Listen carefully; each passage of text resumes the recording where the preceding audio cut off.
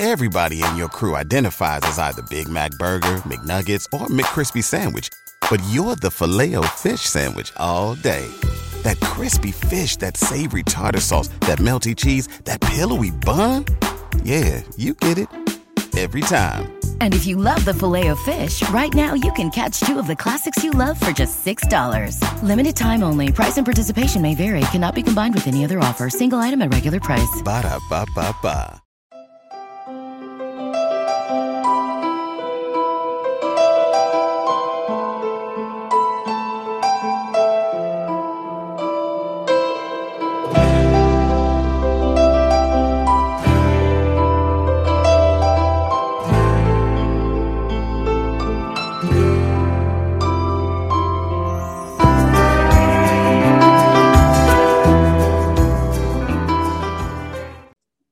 Welcome to Dove and Dragon Radio. I'm your host, M.L.Ruscsak. Today's show is brought to you by Red Carpet Rocks and the Kenneth J. Lane Collection.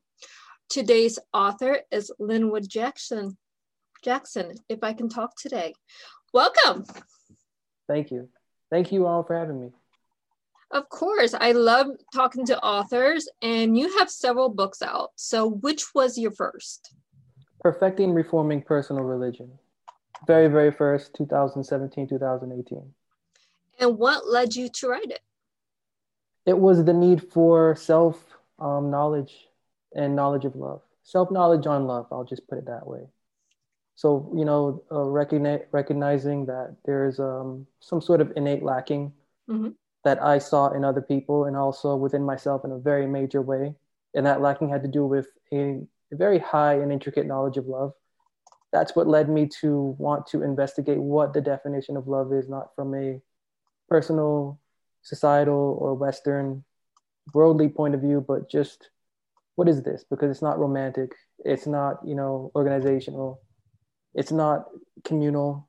There's something more intimate about love and its definition in the human context. That's what led me to write this first book. Right. We talk about love, but what is it really? I mean, we talk about it as an emotion, but it's not really an emotion. It's something that we need to find within ourselves in order for us to express to other people. And that's sort of, that led me to my conclusion. The definition of love, when you get out of the Western tradition that we're used to just being enforced to adopt, the Eastern way of living is sort of more human and more for not self, as is the West, but for other. Right. So, the definition of love, because my roots and my foundation of my philosophy, it comes from the Bible, which has been transformed into a Western book, but it is originally written by Eastern philosophical minds. The definition of love turns out to be edification. So when you are loving, you're edifying. When you are loved, you are edified. To love is to edify. And so it became, how do you edify? What is edification? What necessarily does one have to do or be in order to get to that point of where their love is not simply just love dictionary, it's love, edification, universal. Right. We go to, in the Western world here in America, we go to self-gratification, instant gratification, and we fall in and out of love within seconds. It's insane. If you go to India or other countries over there, everything is for long periods of time. It's a life lesson. We always go to loving ourselves to expand outward, loving family, loving each other. Is everyone helps everyone. And that's sort of where that very first book led me to in my branch of study, which is perfecting and reforming your personal devotional character, which is contrary to what religion would have you do, because religion, in a sense, makes you hide from yourself to adopt the conscience or the belief of other philosophers. So what the Bible teaches is actually to get away from religion, slowly, patiently, abstinence from the mind that is within the religious world, which is self-centered, which is you must do something to please the divine I, or you must, in a sense, believe you are that divine I. which both are fallacies leading us into that false sense of love, Right. which you brought up earlier or just now. Mm-hmm. On the flip side of that is when you can get away from that, when you can exercise abstinence from those contexts, you can then create your own context. And the creation of your own context for you to live by a devotional means that is comfortable to your character and that's not put on you by another character, that's where you move from edification to now defining liberty. And so now you have liberty to edify and to be edified according to your human being. And that's what this first book is about. And that's really what, all of my books touch on. Well, all your books touch on, and you have a unique writing style for your books. And when you go to a unique writing style, so it's not modernized or it's not point A or point B, you're doing it yourself. You're telling the stories as you see it. Now you're teaching people. Now you're trying to open their minds to something different from what we've been taught in the Western society. Which is, it's interesting and it's enlightening. Mm-hmm. Because I can tell, I debated with myself whether or not I should even put my findings out there publicly. But the more that I realized that I was benefiting from what I was learning, and that I was learning that I am not right in my heart or in my mind, and in the experience that I've gone through for the past 21 years, because 21, 22, that's when I really started digging into the Bible. Mm-hmm. It's so like, if I'm feeling this way, and if I'm really learning about this other wave, this other frequency of being, and it's not meshing with who I know I am within, and yet there's a mind within this human that conflicts with the mind that is, within the inner part of that human. So there's two conflicting minds. And if I'm going through this conflict, and if I'm learning ways of alleviation, then there are others on this planet going through very worse things than me. Mm-hmm. So I just decided to, put my experiences down and put my findings down and make them more open. And it's been beneficial because the relief that I'm finding is that this Western type of traditional living that we're used to, the European landscape of life, it's wearing us down. And the point of view from the Eastern philosophical mind of being, which exists, it exists. You can go to Hinduism, you can go to Buddhism, mm-hmm. But this necessarily, what the Bible is teaching, doesn't make you a Buddha. It doesn't make you a one who is liberated for self, by self, through self. The whole point of that liberation is for you to understand that you are a human being, yes, but that as a human being, you are connected to a creator. You are a creation. You did not create yourself. Right. When you can know that you are a creation, then that's when the aspect of edification reaches another level, and then you can treat others as if they are creations, inspiring them to know that they are creations. Exactly. We have to look. I have a degree in religious studies, so I have studied all religions. And I have my own personal beliefs in religion, because what you're taught in the Western world or taught in one set religion may not be what you think once you go through all the religions. Yeah. So you're told that, you can't teach this to other people. You don't want to enlighten people to what you think, because it's wrong. It's automatically wrong. And it's not that it's wrong. It's another way of thinking or approaching in order to love other people. And that's the block. That's the block because that's literally how religion is designed. It's designed for a purpose to keep you entrenched mm-hmm. and put up with your own self. So you and that philosophy, you have to remain in that paradigm. If you are not going to remain in that paradigm, and you are not going to allow anybody else into that paradigm for whatever reasons you would have them let in or let out, mm-hmm. that's going to affect your character. And that's the root issue is character. Religion makes you believe that you are it.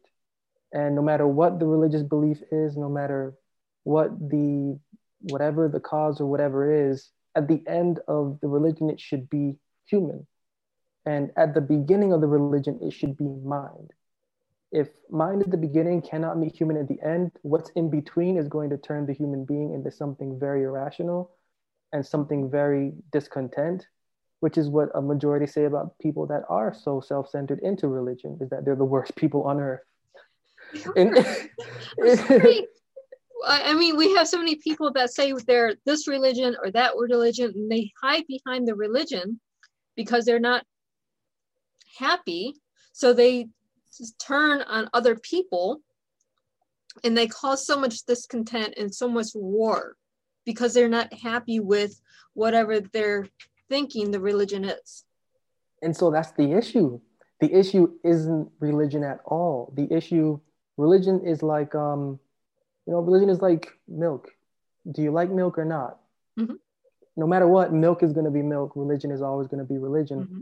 The issue is your preference. The issue is you. And so religion is a branch that, we have to realize that we're not it. Basketball is a branch. Sports is a branch. Cooking is a branch. Dance is a branch. All of these are branches. And, some of them, the more you speak to the people that are in them, they take on the fact that they are that branch, and they can be so not healthy to be around. Yeah, they become toxic. Instead of being a bystander on the branch, you become the branch, and now you have to force your ideologies onto other people and tell them all their ideologies are wrong. Well, it's not wrong. We're on the branch. We're not part of the branch because we're not trying to be the word of the tree. We are trying to be part of the tree. And the really secret, scary part is that neither the tree nor the branch exists. Mm-hmm. That's the scary part. Yeah. And that's really what I dig into because of what the Bible teaches. And the way that the Bible gets that across is it uses the illustration of the crucifixion, which is made popular by Western religious tradition, but it's taken out of context. The correct way to understand that from the way the Bible teaches it is that body that's crucified doesn't represent a man, doesn't represent a human being. It's a figurative illustration that has been drawn on from, as it says repeatedly, the ministers who foresaw, or they call them prophets, what should take place then. So the first apostles rationalized what was taking place, not literally, but figuratively. And so that body that was crucified, it represents a specific religious philosophy, a philosophy that can categorize what a, I guess, quote unquote, true and what a quote unquote false religious experience is. Crucifixion of that body represents the crucifixion of a false religious philosophy that depends on baptisms, rites, rituals, routines, creeds, theories, and doctrines, and feast celebrations, holy or holidays, to be participated in and believed on in order to feel that you are one with a specific community and that you have a light shed on you by that specific divine eye.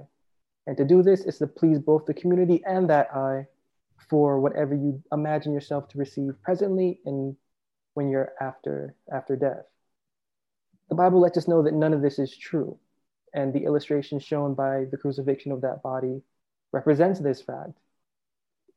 And being that representative, the illustration continues itself by a resurrection of that body, which is again figurative, not literal, which illustrates the rising of the religious conversation or the devotional conscience from that former way of thinking to a new way of thinking without the mind that was formerly had. So now instead of taking your rites and baptisms and listening to the handwritten ordinances and commandments and theories of former theologians, now the experience belongs to you. You now must get lost in the experience. You now must control the experience. You now must create the experience. You now must command the experience to talk to you. You now must become the garden. And you now have to be the soil and learn what it is like to feel growth from out of soil. That's the experience that is the correct one that the Bible teaches, and that's really what we should be aiming for. We're better than this. As human beings, we are better than just following a leader. We are all a leader for our own selves. We cannot blindly listen to one person and think this person has all the answers. I have to follow them. If you don't believe in this one person, I have to do you harm because you don't believe in said A, B, or C. Well, that's not what we need to teach. We need to teach acceptance, but we need to teach that one, if we're going out to do harm to someone else, we're not in the right soil, on the right branch, on the right road, whatever metaphor you want to use. We have to grow as humans, as a society. And that's where my most recent book, Justification, comes in. Because I wanted to attack this term specifically just because it's taken out of context. Mm-hmm. And because the illustration that's used by the Western rendering of what is within the Bible takes that phrase to be just as if one has never sinned. Mm-hmm. So it's sort of playing off of the mythology that the Christian religion kind of gets into and feeds the audience or its adherent, as opposed to what the Bible teaches. And the Bible actually teaches a very real reality that the definition of sin, the definition of justification, the definition of knowledge, all of this I include into this book because of feedback and comments and emails and messages I've been getting from the message I put out of, what is the Bible saying about this? And just as you're saying, everything that you're saying has to do absolutely with us taking a personal knowledge of what we expect devotionally. There's an expectation that's given to us from birth. There's an expectation that religion holds to it of an experience that we should be having or an experience that we should believe is emerging. But, aside from all of that, that's good. Let that be for who it will be. But within each and every single one of us, there is an emerging vision of a person that we all see. And when you get so seeped into who you imagine yourself to be and not to be, that emerging person will continue to haunt and continue to nag until it's present. Mm-hmm. And so, a specific, point of knowledge and understanding who you are, and through your devotional experience to give birth to that emerging devotional character, to that emerging personal mind, that's what matters. Right. How many of us as children were taken to churches and we walked away from the church growing up because it wasn't resonating within ourselves, or what we're being taught by our parents, by our whoever's leading the church, depending on which religion you're talking about. It's being said or done in a way that says, oh no, you can't grow up to be a free thinker. You can't be this. You can't be this. This is a sin. This is not a sin. No, it has to go to a personal belief. We cannot force our beliefs onto someone else. We have to take the journey ourselves. That's it. And I like to give the illustration of a pregnant woman. Mm-hmm. Each and every single one of us, when we have a specific belief that we have, we're pregnant. We're pregnant with that confidence. We're pregnant with that assurance. We're pregnant with that devotional mind. But it just so happens that depending on what institution we go into, depending on the level of fear we have, depending on us not wanting to discover that journey, we remain pregnant until we die. Mm-hmm. Like literally. There's for example, someone a couple of months ago purchased my audiobook and said, how am I supposed to, after 65 years of living, now change the way that I am? I don't want to do that. Like what is this? Mm-hmm. So, you've got us where we've got a being, a mind lives within this human being. This human being is created fraudulent. It's created fractured, and it's created fractured because that's just our mission. Our mission is to not be human. Our mission is to learn how to be human, which sounds maybe bad or different, but being human and learning to be human are very, very two different things. It's not two different things. It's changing your mindset from how we're taught Yes. to where we need to ascend to be. And what is innately, there is no innate instruction within us. The only instruction that is within us is what we think is right, which in a sense, unless you go through experience, you realize that everything that you think you do is not okay. And unless you can be so close to somebody and that you can have their vibe react off of what you do, you can maybe, if you have a mind, realize that what you're doing is not okay based on the effects on another's thoughts and feelings. So we're created with no instruction within this human being, but within this human being is a mind born for instructing that human being. That mind is supposed to, when it's cultivated, instruct our human being, that our human being can then ascend, as you said, industrially, personally, devotionally, as in affection, as in empathy, as in everything that goes with simply being human and not necessarily a human being. Exactly. We have to look at our mind. Our minds are completely blank when we're born. We trust our minds to our elders, our parents, our grandparents, whoever is raising us to teach us right from wrong. Well, then we get into the toddler stage and we're going to teachers and we're going to religious icons. We're going to teaching us right from wrong. Well, then you have the negative on this that we also interact with that is already on the wrong path because of their own beliefs. And I say wrong path because they're doing harm to others because that's how they feel good. And that's trend.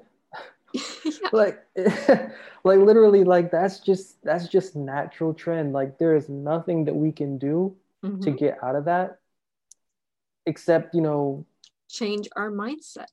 There it is.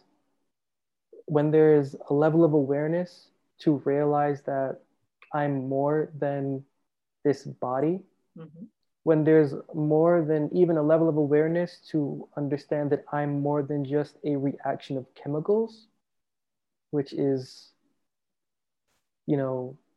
doesn't explain how you can, for example, have emotion if you're simply just a reaction of chemicals. So the fact that you can not only have emotion, but sense emotion, this should let us know that we are more than what we physically appear to be and that what we feel and think we are. That level of consciousness in that journey, as you're saying, that's the journey of justification. And justification in the sense, when I do my writing, my studying, I translate the words from English into Greek and then from Greek, Hebrew back into English, reconstruct the sentences just to make sense of what the minds were saying. The definition of justification is a clearing of your mind devotionally.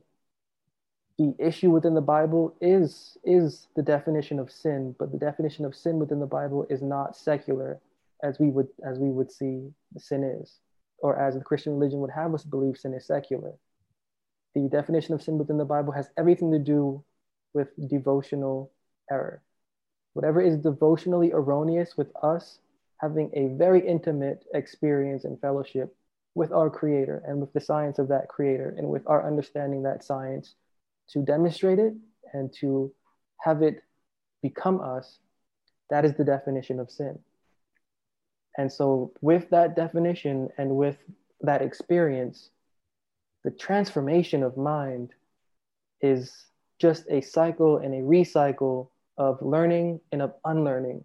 And it comes down to a willingness to persevere through seeing yourself as fraudulent first and seeing the people around you who you have had faith in and who you still continue to have faith in despite you understanding that what they believe may be false and that what they have taught you is false, coming to a realization that you have to move on from them and from that, and that you have to, as I mentioned earlier, create.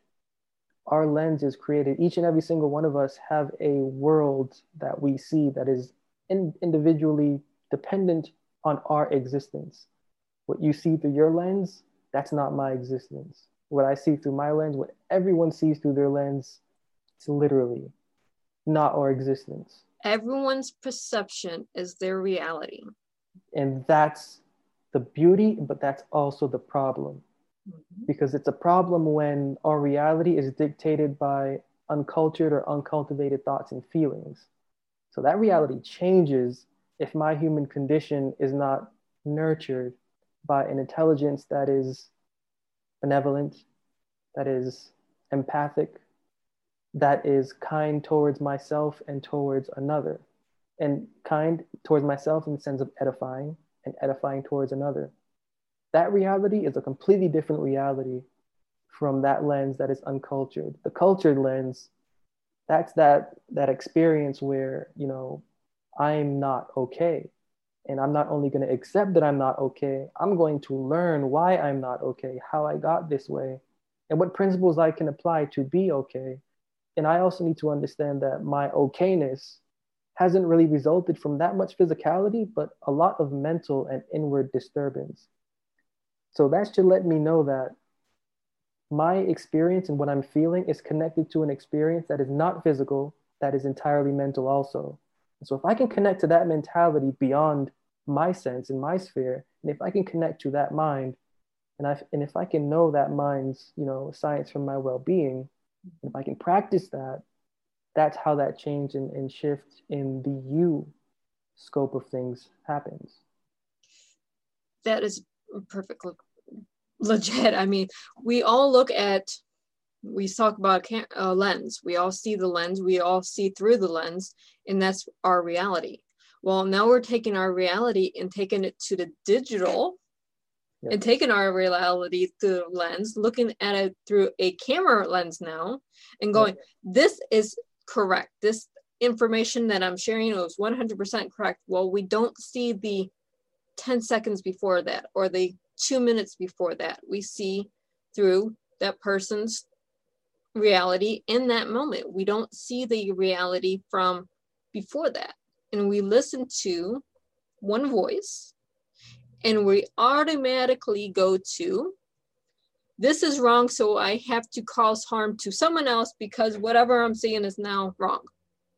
Well, it's not that. We have to stop, go back to our reality, go back to what we think is right or wrong, rather if we're right or wrong ourselves, and look at it from both points of view.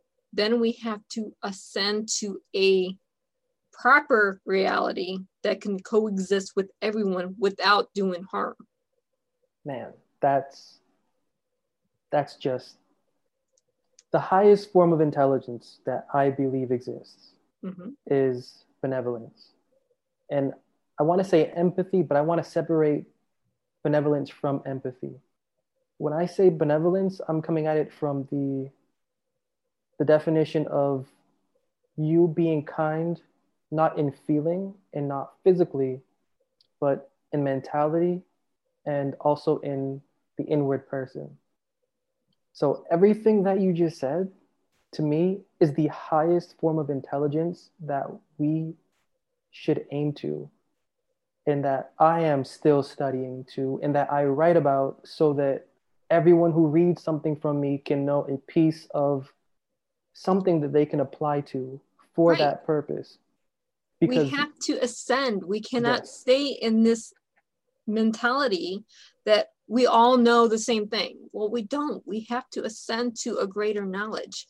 We have to ascend to a greater understanding, empathy. We have to ascend to help and love others. And the way that you frame that is just was perfect, because so often we believe, I know that I believe when I first put my material out there that it was going to be, you know, thought of because it was knowledge that other people could take as information and decode and do this and do that. But that's really not the response that is there, because when you put knowledge out there that challenges already believed, mm-hmm, and philosophical knowledge, quote unquote accredited information, that actually gets people away from other knowledge. But what I found is that the ability, as you just said it, the ability to take who you envision yourself to be and who you envision yourself to emerge as through your experience, and can link and connect with another's emerging vision of themselves, and can commune from that aspect of a future developing self and a future developing devotional character that is shared, having the same goals.